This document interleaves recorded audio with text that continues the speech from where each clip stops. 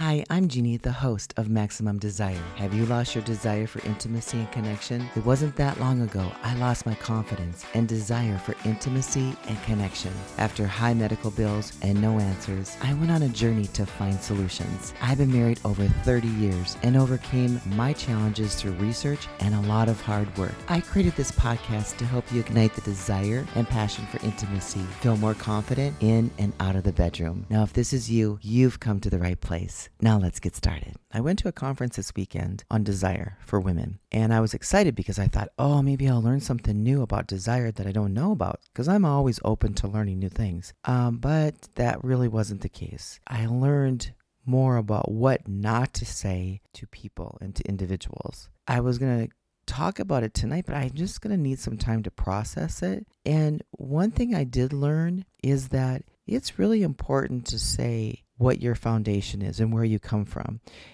For people that follow you and listen to your tips, advice, suggestions, I want to be really transparent. I am a Christian. I stand very firmly on that because I have seen many miracles in my life, and I've seen it in other people's lives. I've seen it happen over and over and over for many years. It's consistent. There's proof for me in that. And so that's where I come from. And I also like to do research. So I'm not making this stuff up for any of you listening. I want to share that very clearly because I want you to know where I'm coming from, so I'm transparent. It doesn't matter where you live in this world, in this country. And I don't want to get political, but we've all been lied to.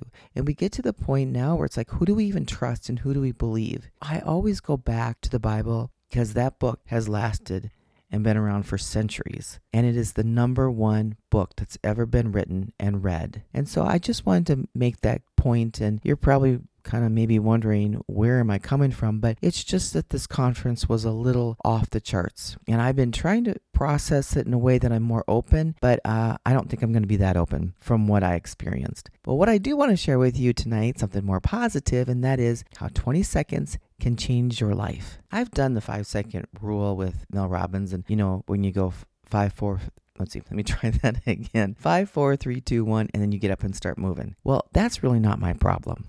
And I don't know if you experience the same thing. My problem is doing the task at hand. There might be something I'm just dreading and I don't want to do it, but all you need is 20 seconds. Allow me to explain. Now, courage, I think, is overrated or overestimated because you don't need to live courageously. In fact, you only need to be courageous like 20 seconds.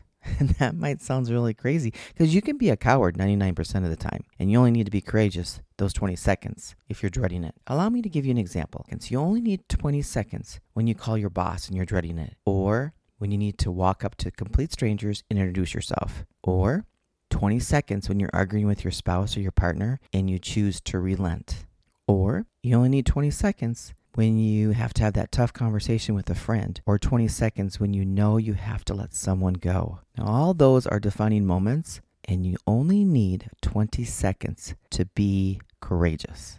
Once the 20 seconds is over, it's easy from there. You see, fear is an illusion that we make up in our minds. An illusion can only exist in the absence of reality. Let me say that again. An illusion can only exist in the absence of reality. So once reality takes over, the illusion disappears. Fear actually comes in the anticipation of the experience, not actually in the experience itself. I want to give you an example. Now let's take jumping out of a plane as a pretty good example. Seymour Epstein, he was at the University of Michigan, he was at the University of Massachusetts at Amherst, and he conducted a study in which novice jumpers were fitted with heart rate monitors that measured their pulse as the plane climbed towards the release point. What he found was that the jumpers' heart rates got faster and faster just before they jumped, but once they jumped, their heart rates declined drastically. The most stressful part of that entire experience was the illusion of the experience, and it was the anticipation. But once the reality of the event, the free falling to the earth, took over, the fear vanished. Isn't that interesting? So what do you do when you hit the wall of fear? This was a huge wake-up call for me because I never realized how much I fear doing the little things that only take 20 seconds. Now, here's some suggestions that you can do. What you want to do is shut your brain off. Now, this is what you do to overcome that fear in 20 seconds.